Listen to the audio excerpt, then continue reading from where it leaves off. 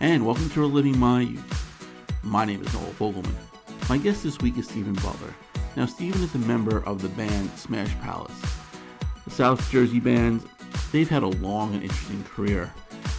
Stephen, alongside his brother Brian, originally formed the new wave band Quincy back in the late 70s. They released their self-titled album in 1980. Things were looking great. They were touring. The album was doing well. All of a sudden, they get a cease and desist letter from, you guessed it, Quincy Jones. They basically put a kibosh on Quincy. Stephen and Brian, they ended up forming Smash Palace a couple years later. They got a deal right away, and they released their self-titled album in 1985, featuring the song Living on the Borderline. Great song. The video was doing well on MTV, and of course, the music business got in the way.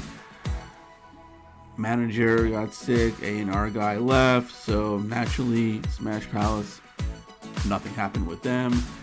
Brian and Stephen actually ended up getting jobs as staff songwriters.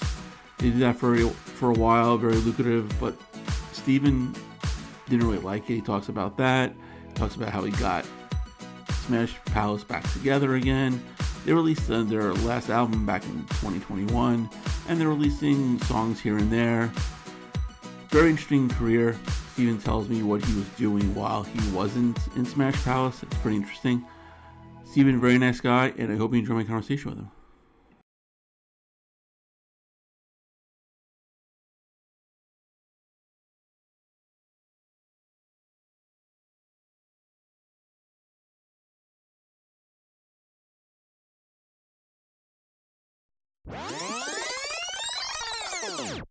So, Steve, thank you so much for joining me today. I really appreciate it. My pleasure, Noel. Yeah, so we'll kind of, I guess, kind of go all over the place, but we'll kind of start in the present. What are you up to right now? I know the last album, Smash Palace, was 21 back in 21, which is a fantastic album. So, what have you been up to lately? Um, Working on new Smash Palace songs. I think there'll be an EP this summer, and in between 21 and 23, Sony Legacy remastered and re-released our first album. So, and besides Smash Palace, I play in another band called Rogers and Butler. So we have an album out right now, and I've done 3 records with Edward Rogers. And you mentioned, any new music right now, you're gonna do like, an EP for Smash Palace. Is that kind of like where most artists are going now, like releasing just an EP or maybe like an individual track on like online or something like that? Is like a full length album. Is that kind of like the way of the past? Um, well, I think it's an easy way to get music out quickly. And the EP format has been around for a long time. I mean, a Right. lot of Beatles records in England used to come out as Yeah. EPs. But I think uh, it's one of those things where people aren't buying CDs that much anymore. Right. So it's kind of discouraging. You'll put all of this work into a full length album, and you get attention to maybe 1 or 2 of the tracks that become like the radio singles or Yeah. whatever. But you don't see as much as it doesn't generate as much income when you go to an EP. That's one of the downsides of an Right. EP. You're still doing everything that you would do for an LP. So if you do a 4-song EP, you're still going to go to radio. You're still going to go to all the press outsource, or I should say, Mhm. sources or whatever. And so you still have to spend the same amount. You still got to manufacture CDs or LPs if you're going to do vinyl. So you go through the same process. It's the same money, but you're only going to make half the money on an EP that you're going to make on an Right. LP. So that's kind of where the rub, where you go back and forth, where do we do a full album? Do we do an EP? If we do an album, it's probably going to be more like an 18-month thing rather than putting one out every 9 months. So I go back and forth. Right. But when like 21 came out and that was a full length album, like what were like your expectations for that? I mean, was it you wanted to obviously be successful, but did you notice like sales of like CDs? Did you put it on vinyl? Was it more streaming? Like where was like the people listening to that album from? I think most people are streaming it. and I'm glad people are listening to it by in any way they Right. choose. You know, artist wise, it's not all that great with the streaming because they hang on a second, they they they pay so little. I think it's Yeah. 0.006 of a cent Right. for every time it's streamed. Whereas, you know, if you get on regular radio, or especially if you get on radio stations that are, oh, I'm trying to think of like Sirius. If you get on a Sirius XM Yeah. station, Right. you get paid a lot of money when you get played on those stations Yeah. because they're all over the place. They Yeah. broadcast worldwide. It's not just in Philadelphia or New York City. So I don't know.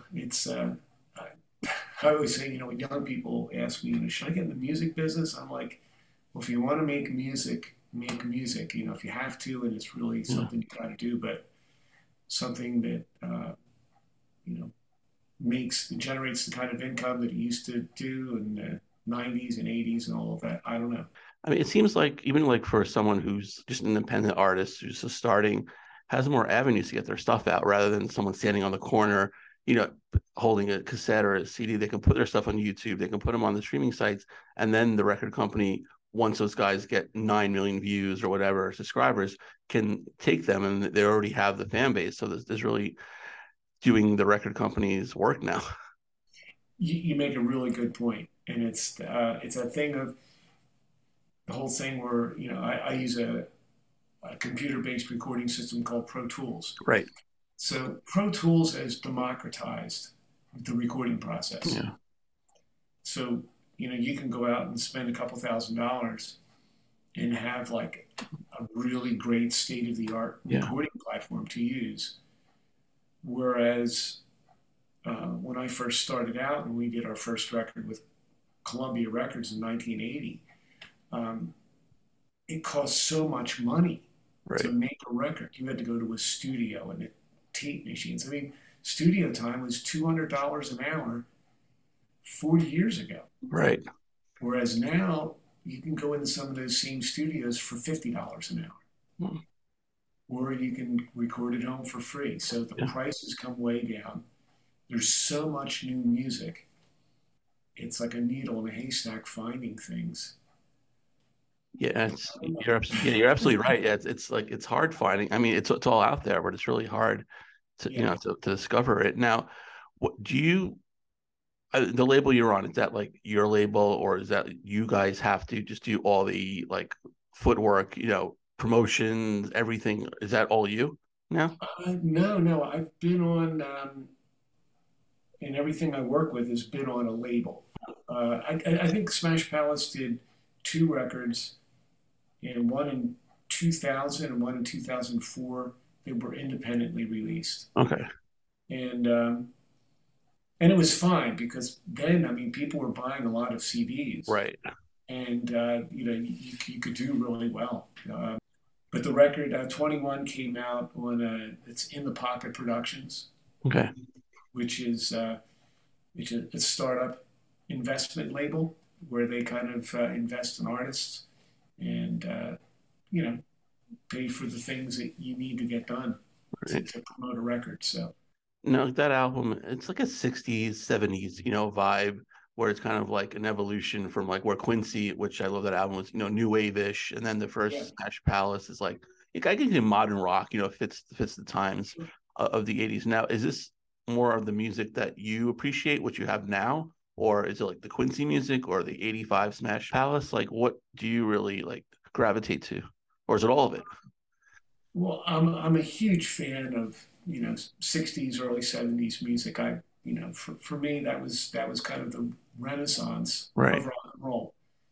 And you know you can debate it endlessly, but let's face it, the bands that came out of that era, the Beatles and the Stones and the Kinks or whatever, you know, they've left a legacy that's Yeah. still very much alive. I don't know if what's been released and played over the past 20 years, if that's going to have that value.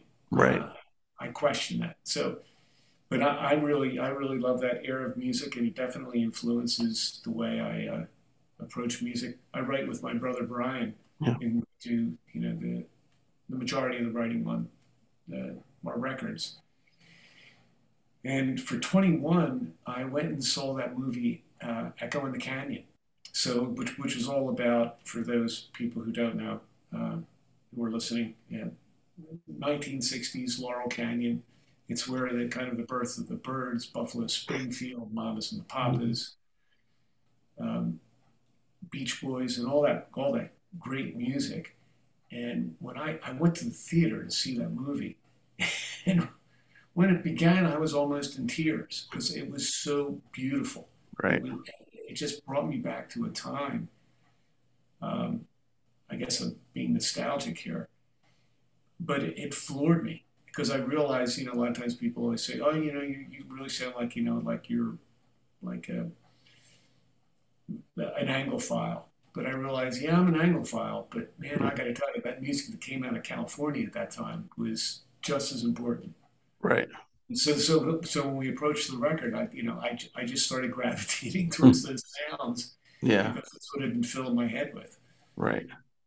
Yeah. I had Dennis DeYoung on a couple years ago, and he said that the Beatles were pretty much the greatest creators in the arts because once everyone watched that Ed Sullivan show, everyone wanted to be a musician.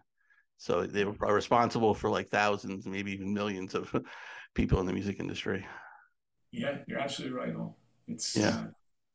people like Neil Young, Bruce Springsteen, all those guys all say that they saw Ed Sullivan and Yeah. changed their life. Yeah. And you see, you continue to write with your brother Brian. Has your like writing process with him changed over the years? It went through um, one significant change. And that was when we used to first write for Quincy and the early Smash Palace stuff. We would just get down at my kitchen table or his kitchen table, and I'd have a guitar, and he'd have a notepad out, and Mhm. um, we would just write songs like that. Yeah. And Brian wrote the majority of the lyrics on those early records, whereas and I was more of the chord melody guy kind of stuff. And then I think the band went on hiatus in the late 80s, early 90s. All right.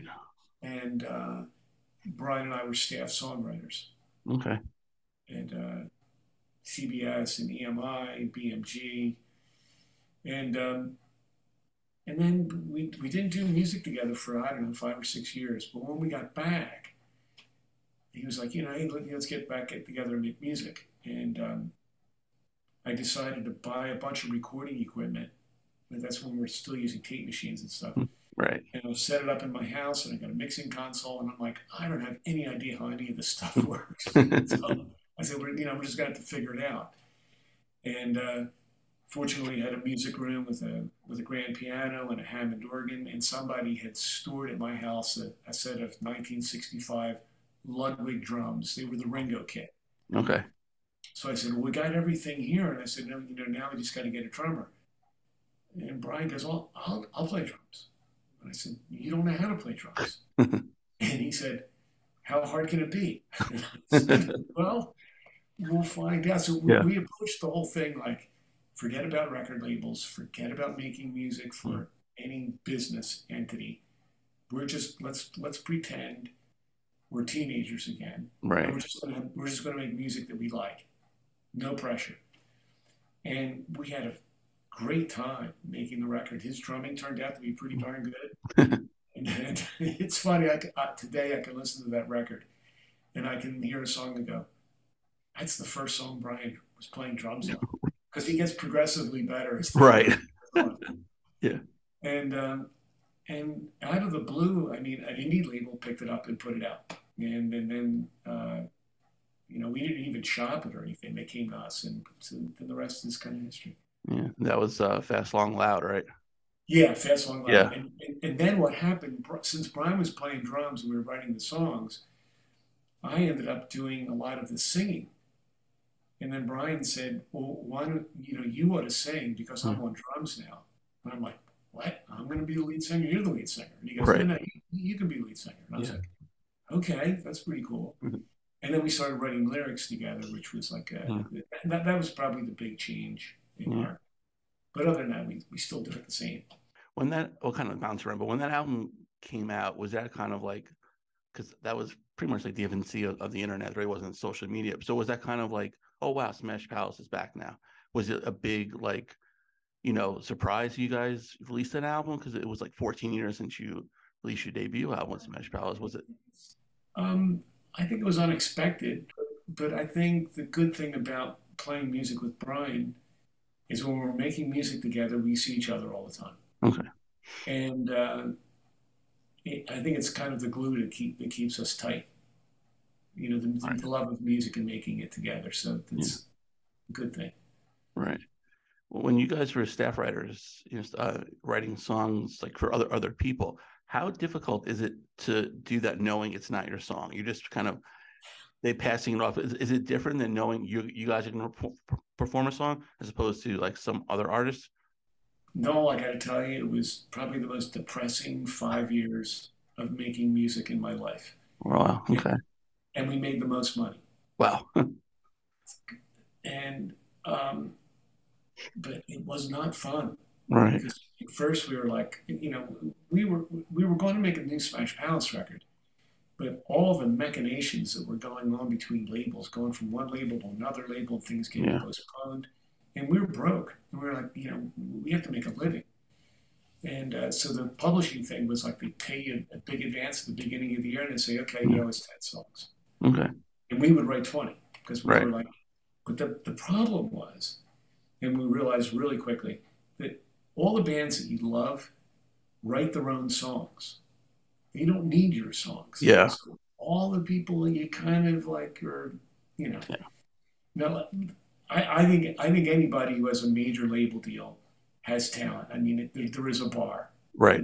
and so I'm not disparaging any of those people, but they tended not to be the people that I was all that interested in working with. So it was hard when they were saying, can you guys write a song for Rat or Poison or Yeah. Cher or something like that? We were like clueless. Right. Now, did you get like any like feedback from them or resistance from your the albums or the songs that you wrote? Well, what happened was, um, are you familiar with Andy Partridge of Oh, XTC? of course, yeah, I love them. Okay. Yeah, So, yeah, he recently put out a record, my failed yeah. songwriting career or whatever. Right. And that was kind of the story with Brian and I, because we would get occasional covers, but they would end up being in Japanese or German. So we'd get like a copy of one of our songs Right. and it would be in German, and we go, I guess it's okay, Yeah. whatever. It made us a little bit of money, but we never really struck gold.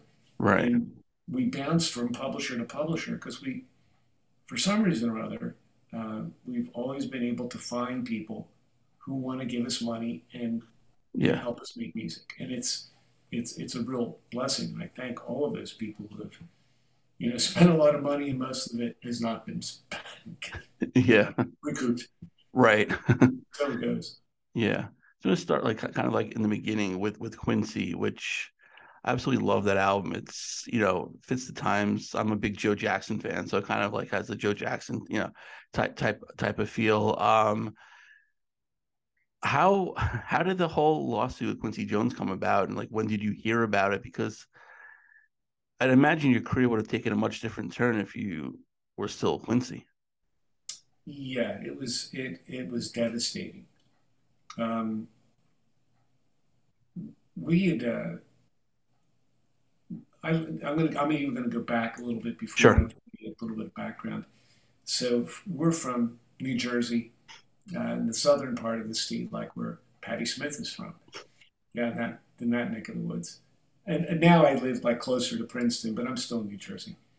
And the Philadelphia scene was always a hard nut for us to crack. And I don't know why, but it just never worked out.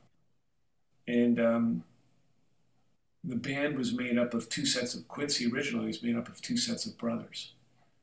It was Brian and I, and then Gerald, who was the bass player and singer in Quincy. He had a brother, Alex. Right. and Alex was murdered Yeah. just out of the blue at JC Dobbs, which was a club on South Street, like the main scene. And it crushed us. He was my best friend, Right. and it was really really difficult for us. And even the scene in Philadelphia actually got worse for us after that because we Hmm. were almost like a band that nobody would hire. Right. I don't know, maybe we felt we had this like this tragedy, whatever. So we heard about CBGB's was making Hmm. auditioning bands for a new live record they were going to make, and we were kind of familiar with the music that was going on. We were paying attention, and so we decided to go up on a Monday night and we did an audition. When we played, it was 2 o'clock in the morning, and there might have been 10 people there. Hmm. And they had a tape machine right next to the mixing board, 16 track, 1 inch tape machine, and they recorded everybody who came in to audition. So we left and we went home, and we were waiting, hoping that they would call us and give us a good word. Nothing. And we would call all the time, nobody would answer. So finally, after about I don't know, 3 weeks to a month, we were, broke, living in a band house, eating peanut butter and jelly Hmm. sandwiches for dinner. And we chipped in and we sent one of the band members, Gerald, uh, to New York. And he got off at Port Authority, which Hmm. is like, I don't know, 40th and 9th or whatever. And he walked all the way down to Bleecker and Bowery. Wow, that's a walk. That's a long hike. And Bleecker and Bowery in 1977 was not a great place to be. It Yeah. was rough. It was Right. really a rough area. But he walks down and he walks into the club, and the sound guy's there. It's in the afternoon, and he says, we auditioned, and we wanted to see if has Hilly Crystal been able to listen to our tape. And he goes, I don't know. What are you guys? What are you doing here? What are you asking me all Yeah. this stuff? And Gerald was like, well, I just spent like my last $5 to get here on the Yeah. bus. You know, it took us a couple of hours to get here, and he goes, I don't care. And he just blew him off. Right. So Gerald walks back out. He starts. It's in the winter, and it's raining, and he's Yeah. walking back to the bus, totally dejected. And he hears this guy yell, "Hey, hey, you! What did you say the name of your band was?" Gerald turns around and he goes, "The name of our band's Quincy." And he goes, "Come with me." Gerald walks back into the CBGBs, goes upstairs. There sits Hilly Crystal, and Hilly Crystal says, "I love this band. It was my favorite recording out of all of the recordings I listened to, but you didn't leave any contact information." So Yeah. Hilly managed the band. And as Right. soon as Hilly managed the band, he put us in front of all these different big acts, XTC or Right. who's ever coming through. Yeah.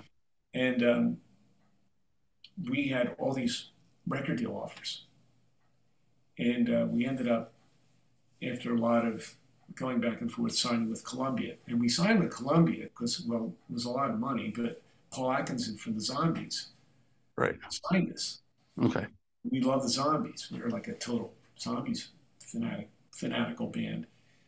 And then, so we got signed. We were worried about our own name, and the Columbia legal department went through. And they said, Yeah. "You're fine," Right. because it was after we had started Quincy, then came along a Quincy cartoon, a Quincy TV show. It's all That's over. the stuff we were worried about. Yeah. So we go out on tour, and we did a couple tours, and I think we were on like our second or third tour, and we had just played the Whiskey in Okay. LA. And I remember this so vividly because I'm sitting by the pool at the hotel the next day, and it's like everything was perfect. And our lawyer calls us, and he says, "You've just been hit with a cease and desist order. You're being sued for stealing Quincy Jones' name." Wow.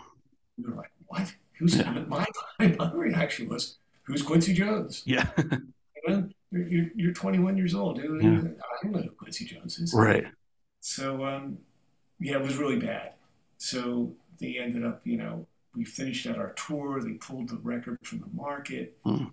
We tried to go back in and do another record, and the direction of the band was getting pulled. If you have success, they'll let you do whatever you want on your next record. Of course. If you don't have success, then Yeah. they're all over you. I don't think this is the right song. What do you think about doing a song by somebody else? And it got so bad that Brian and I quit. We were in the middle of making the second Quincy record, and Brian Mm. and I just went, this isn't what I want, how Yeah. I want to play music. We started Smash Palace. And Smash Palace, I think it was like about 18 months later, we got a manager. And within 30 days, he got us a deal at Epic. We were offered one deal. We took it. Right. And 30 days after that, we were in the studio. Wow.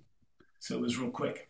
Now, with the name Smash Palace, I know there was like a movie in the early 80s with the same title. Now, did you guys, once you had that, band name, research a ton of other bands to see if you were okay? That was the only thing we knew of in Smash Palace. We researched it, and there was no problem with the film. And Okay, good. So we never had any issue with that. And so the thing that's kind of weird, and it comes full circle for me. Paul Atkinson signed Quincy from from Zombies signed Quincy, Right. and I'm going in April on tour with the Zombies in England. Oh, wow. With Rogers and Butler. So Oh, that's great. Get together, and so Yeah. all comes around. Full circle. Yeah. That's awesome. Now, Yeah. did any of the songs that you guys were working on for the second Quincy album ever make it to a Smash Palace album, like the first album or anything? No, well, but they released an EP called Lulu Temple. Right. Okay. And but that happened all after Brian and I left. Okay. And it was really just like recordings that they put together because we had gone through a couple different producers, and they just took 4 of the tracks, put them together, and released them, and that was kind of it. Right. Yeah, I still have the cassette of the first Smash Palace album. Of course, I don't have a cassette player anymore, but I still have a bunch of my cassettes. Right. I remember seeing the video for "Living on the Borderline" on MTV, and I love the song, so I made my mom take me to Sears and get it there. Yeah. So where were you living then? Then that was 85. I was back in Queens. Oh, okay. I lived on Long Island for a couple of years, but Okay. yeah, so it was Queens. I probably got it on at Sears on Long Island or something like that. But it's funny because I remember pretty much where I got all my CDs, albums, 45s. It's because songs are different than say a TV show or a movie, because there's memories with songs. Like I see a movie, I may not know where theater I saw it, but I know what store I bought my albums in or CDs, and I still remember that to this day, almost 40 years ago. I completely relate. I have that thing of I can remember exactly where I was sometimes when I hear a song that I really love. Right. I'm a huge Crowded House fan. Yeah, me too. The first time I heard "Don't Dream It's Over," yeah, I remember the song was so good that I pulled my car off to the side of the road and just sat there and listened to it because I didn't want to be distracted. Right. This song is like a perfect pop song. Yeah. I have that too, where if I reach my destination and a great song is on, I'll wait till the song is finished before I get out of the car and go, unless I'm miss a flight or something like that. I'll but going to a store, I'll sit in the car or whatever, wait. But I usually ask this question towards the end, but I'll ask you since we're kind of on the topic now. Do you remember where you were? I'm sure you do. Where you first heard one of your songs on the radio? Yeah, I heard. Actually, it wasn't the single, because the single from the Quincy record was "Turn the Other Way Around," but I heard a song called "Critic's Choice," which was the second song.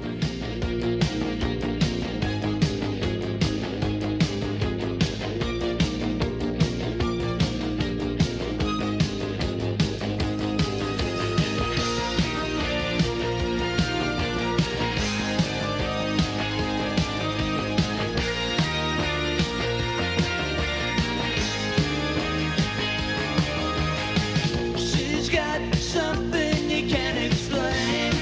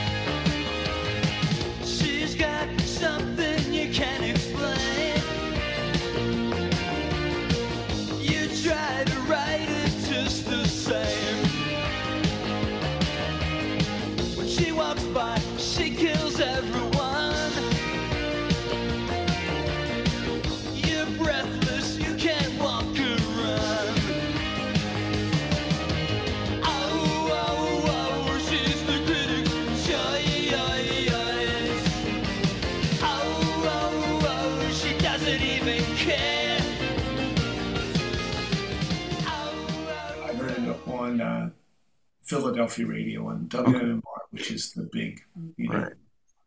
album rock Yeah. radio station here. Yeah, that's a great song.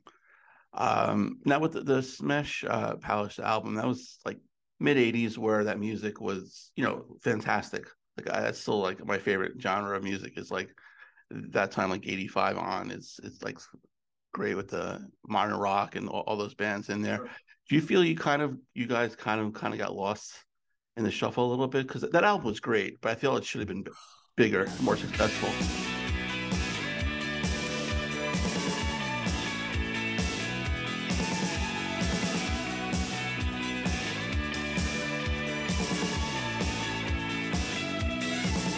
Those were the days, we were the castaways. You were the one, you said love lasts forever. Wheels turn and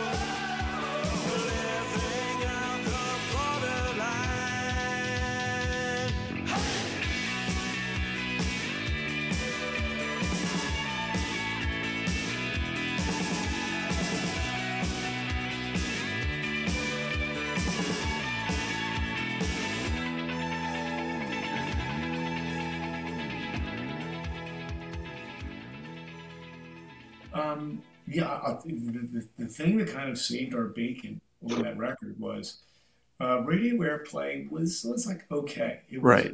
wasn't, but the MTV airplay that we Yeah. got really helped us move records. Okay, good. We're going to do, uh, and I sound like the guy with the tragedy story. We were going to do a second record Right. at Epic, but the week that record came out on Epic in 1985, the guy who signed us quit his job and went to Polygram. Okay. So we were no one's taking care of you. And Right. you got to understand it's very competitive. So you got like 5 or 6 A&R guys that are signing bands. Yeah. They don't want the other guys' bands to be successful. They Right. want their bands because it's that's how you Yeah. keep your jobs. So nobody was really running to our help. They're like, we'll take care of you guys. Yeah. And our manager at the same week was ill and was hospitalized. And he Okay. was out of commission. So we had no manager and no one at the label to really guide us through. Wow. And so we were a bit orphaned, but we went through and we did a few tours. I think the second record would have been better. So anyhow, there was a big shakeup at Epic, and they fired a lot of people. And the guy who signed us, who was over at Polygram, said to us, "Come to Polygram, make a record with me, walk away from all of your debt at Epic, and start over again." Right. And we were like, "Okay." We asked out of our deal Yeah. at Epic, and they let us go because it was chaos, Right. total chaos. The president of Epic, Lenny Pizzi, he was fired, and all Okay. this weird stuff was going on.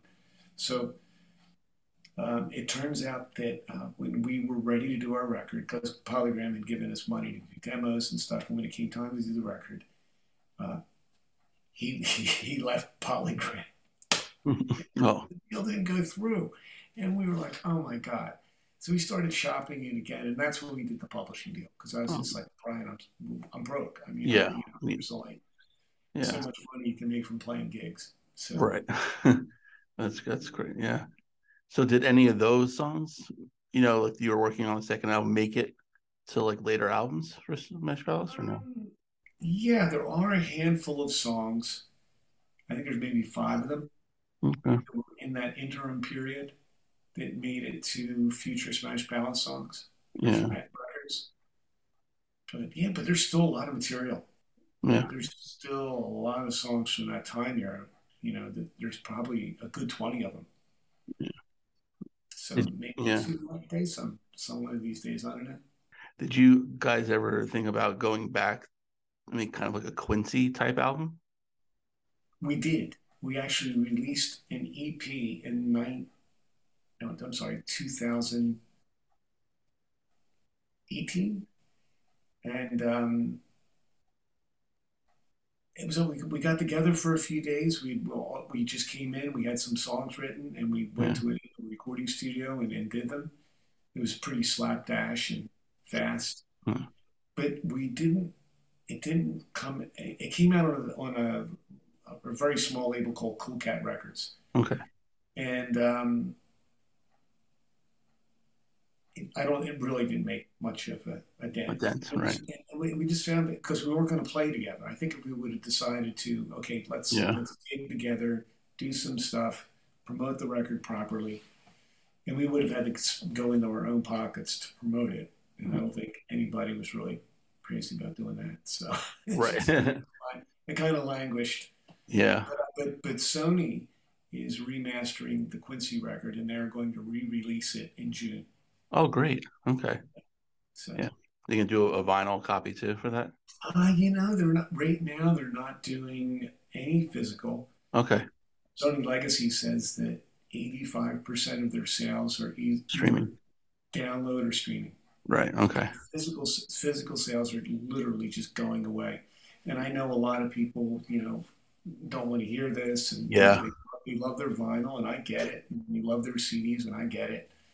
But really, the data isn't supporting that. Right. It's supporting that Yeah. they're going streaming. Yeah. I mean, because it's so much easier just to, walk around with this and have thousands and thousands of songs on there. I still like to actually have a physical copy of a vinyl, put it in, the player. It's great.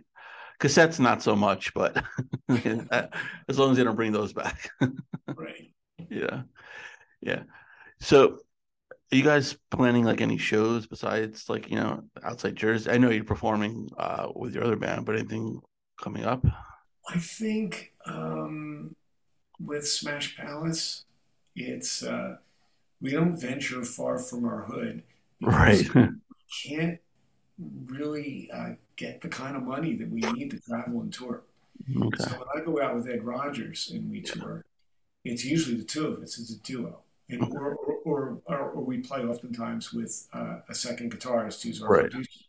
But there's no drums, which is the big thing, and the more people you have, the more expensive it is. So if you're not making a few grand a night, Yeah, it's not worth it. with transportation, gas, hotels, per diems, Yeah. that stuff, you're just getting killed.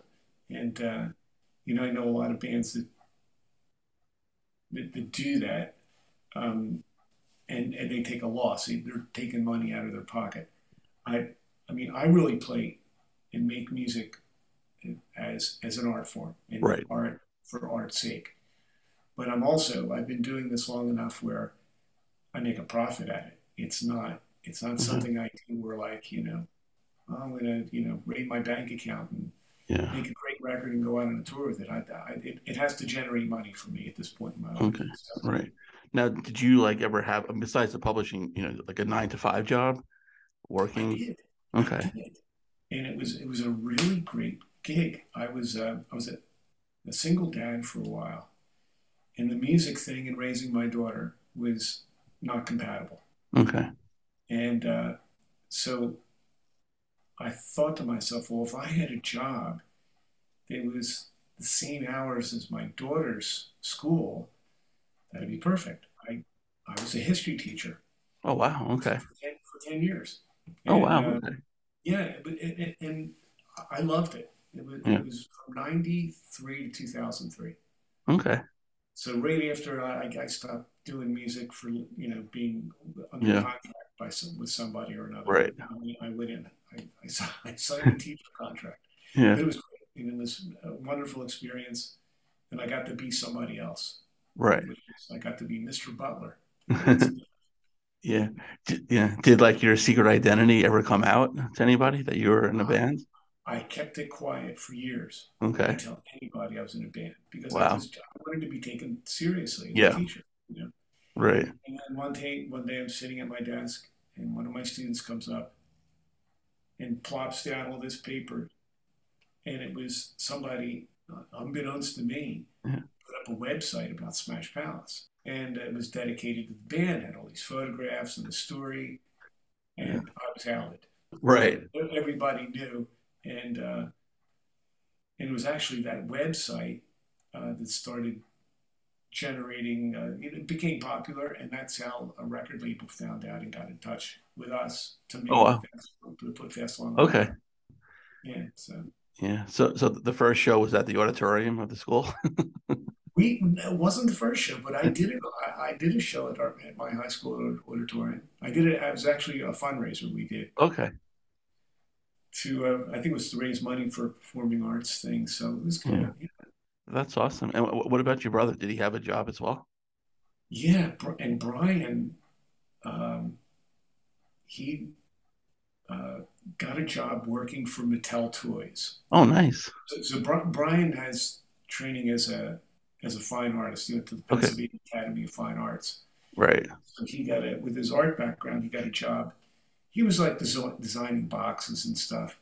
But after he was there for a few years, he ended up being the head of the racing car division, the slot Okay. cars. So Brian used to design slot car racing sets, and he was Oh, very successful at doing it. And they moved to LA, and they offered him a job, but he didn't want to go. oh, So okay. from there, he went into teaching art. So that's what he does now. Okay. He goes back and forth between music and art. Right. Okay. So, I mean, he's not really like part of the band right now, right? Is he kind of like just like an honorary member? Is that how, or it helps you write still, but not performing? We co-write together. He produces. 21, he sang 4 of the 10 songs. Okay. So he's for all intents and purposes, he's a member of the band, except he just doesn't want to play live. It's his shtick. Right. Okay. So he's not there, banging the drums anymore. No. Yeah. To him, it's just like, you guys go do that. Steve, I really appreciate your time. I really enjoyed talking to you. Yeah, it's great to meet you.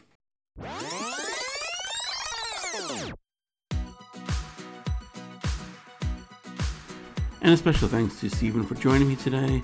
Go check out their website, smashpalacemusic.com. And if you have a guest suggestion, hit me up on Twitter at thepersonal19, or like the page Living My Youth on Facebook. You can go to iTunes, check out all the past episodes we've had. While you're there, please rate and review the show. Don't have iTunes? Not a problem. Show's on SoundCloud, Spotify, Podbean, Amazon Music. Basically, wherever you can find a podcast. A new episode comes every week. Stay safe, everybody. We'll see you then.